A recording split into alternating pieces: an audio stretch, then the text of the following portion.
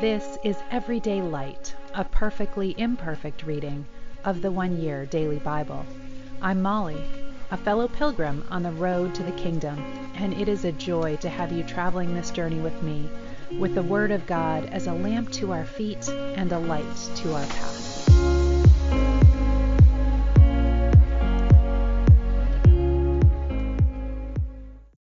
Welcome. This is the 1 Year Bible reading for October 9th. We are in the book of Jeremiah in the Old Testament this morning, starting in chapter 12.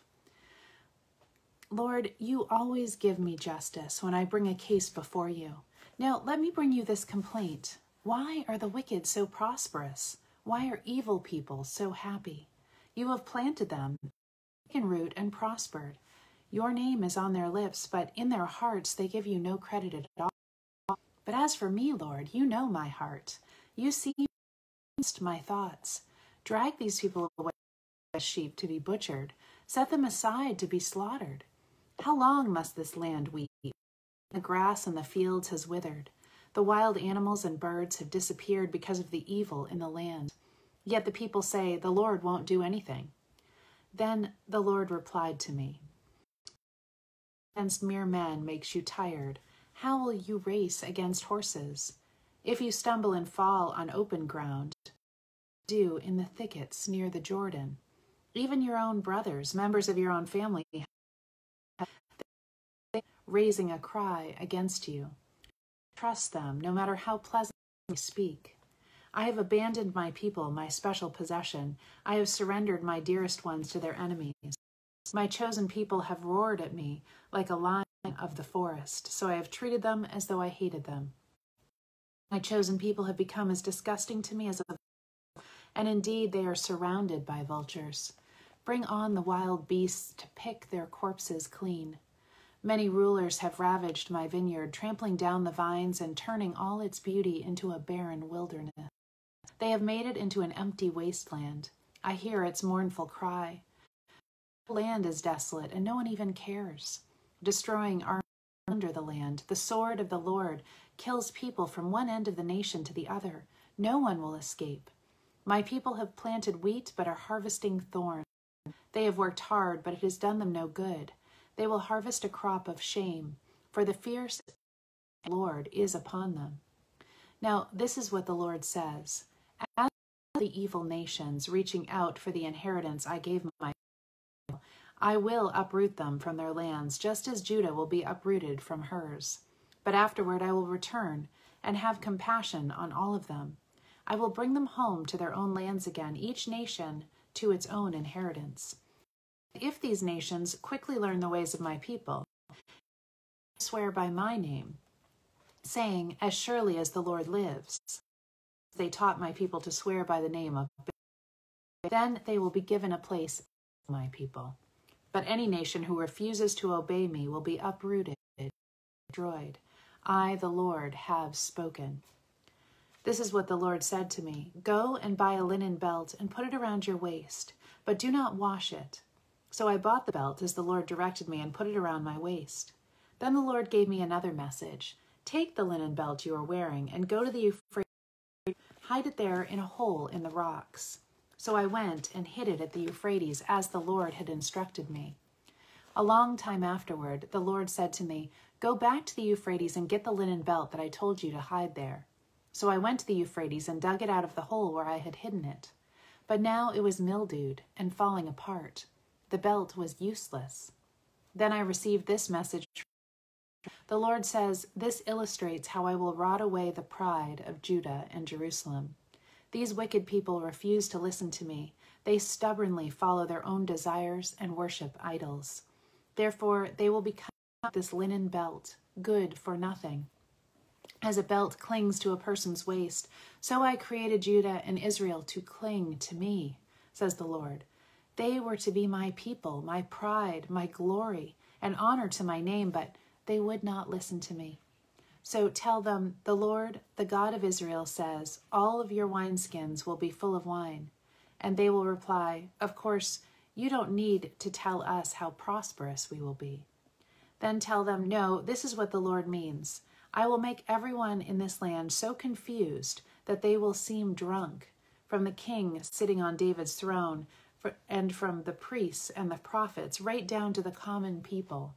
I will smash them one against the other, even parents against children, says the Lord. I will not let my pity or mercy or compassion keep me from destroying them. Listen, do not be proud, for the Lord has spoken.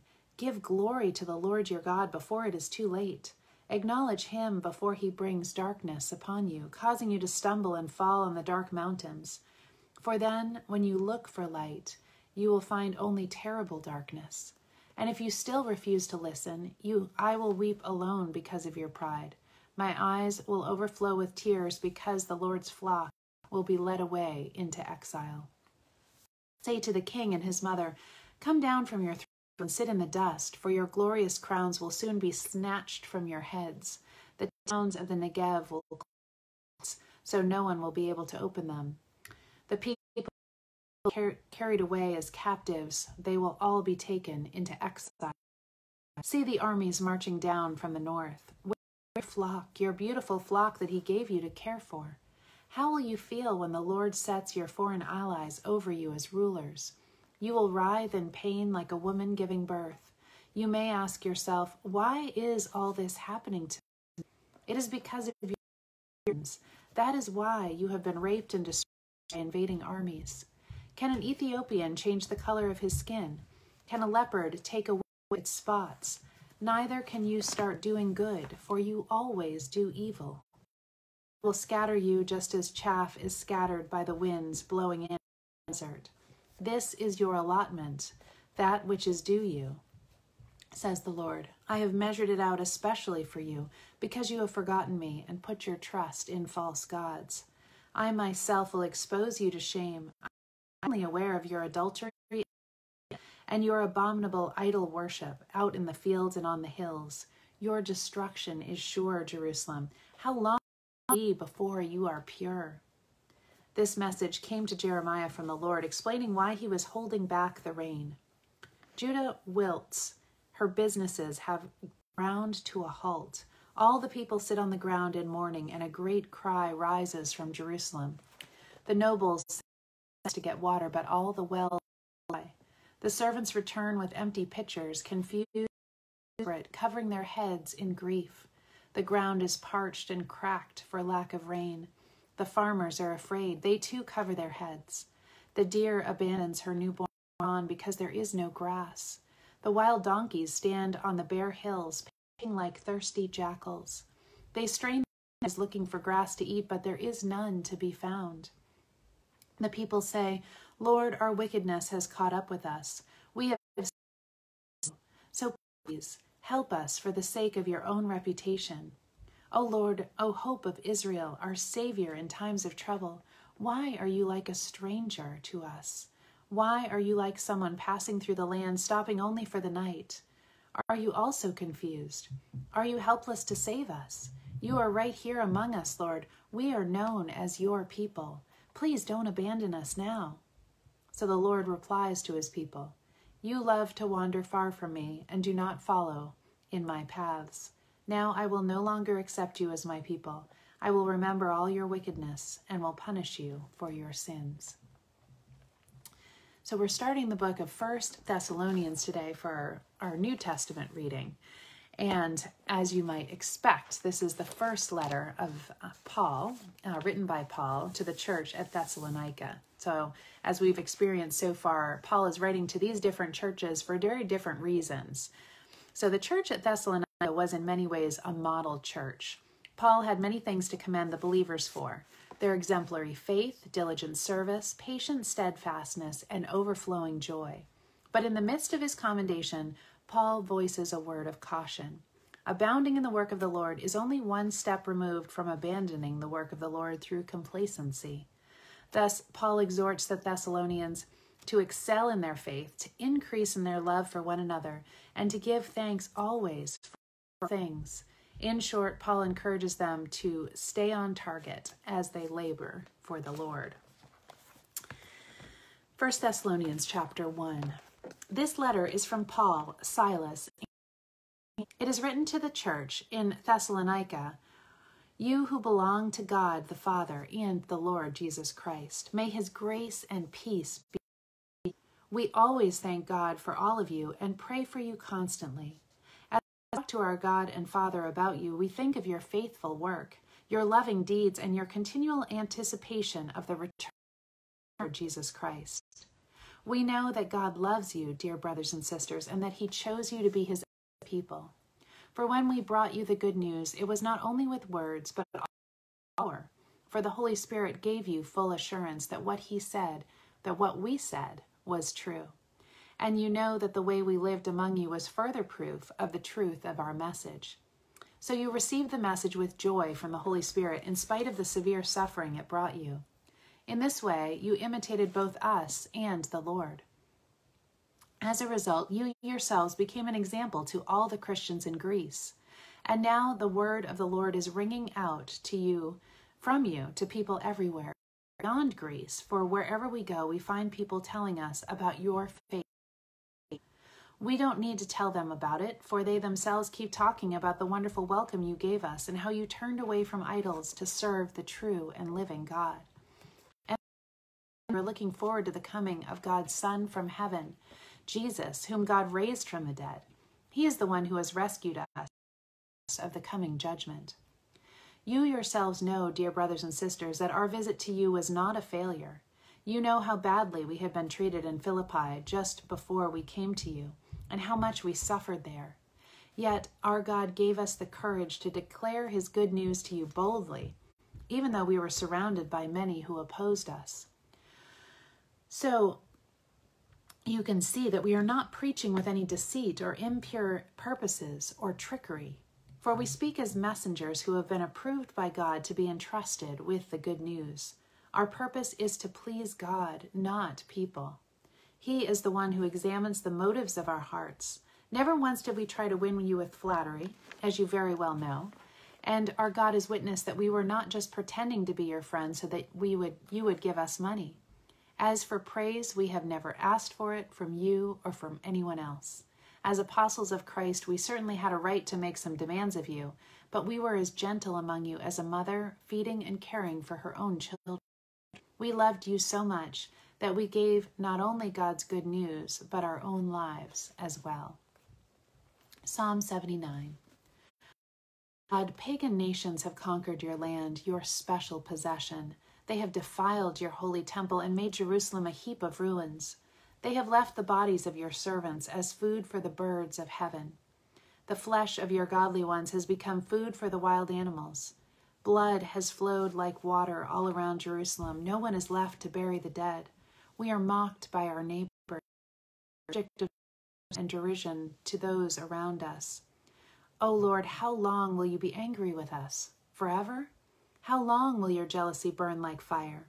Pour out your wrath on the nations that refuse to recognize you, on kingdoms that do not call upon your name, for they have devoured Israel, making the land a desolate wilderness. Oh, do not hold us guilty for our former sins. Let your tender-hearted mercies quickly meet our needs, for we are brought low to the dust. Help us, O God of our salvation. Help us for the honor of your name. Oh, save us and forgive us our sins for the sake of your name. Why should pagan nations be allowed to scoff, asking, where is their God? Show us your vengeance against the nations, for they have spilled the blood of your servants. Listen to the moaning of the prisoners. Demonstrate your great power by saving those condemned to die. O Lord, take sevenfold vengeance on our neighbors for the scorn they have hurled at you. Then we, your people, the sheep of your pasture, will thank you forever and ever, praising your greatness generation to generation. Proverbs 24:30 through 34. I walked by the field of a lazy person, the vineyard of one lacking sense. I saw that it was overgrown with thorns. It was covered with weeds, and its walls were broken down. Then, as I looked, I thought about it, I learned this lesson. A little extra sleep, a little more slumber, a little folding of the hands to rest, and poverty will pounce on you like a bandit.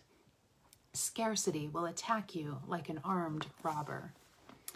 That is a good word for me this week as I'm trying to improve in my diligence, especially with housework. Not my strong point, but I'm working at it. I have a blessing to close. It's coming from Psalm 84:11, which says, "The Lord is a sun and shield. The Lord bestows favor and honor. No good thing does he withhold from those whose walk is blameless."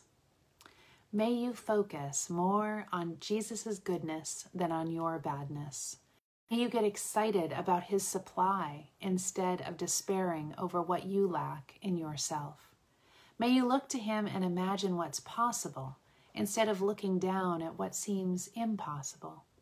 God is doing a new thing in your midst. Lean in and look for him with expectancy today, for every good gift comes from him, and he loves his children deeply. Choose joy this day. Have a beautiful day. Love you all.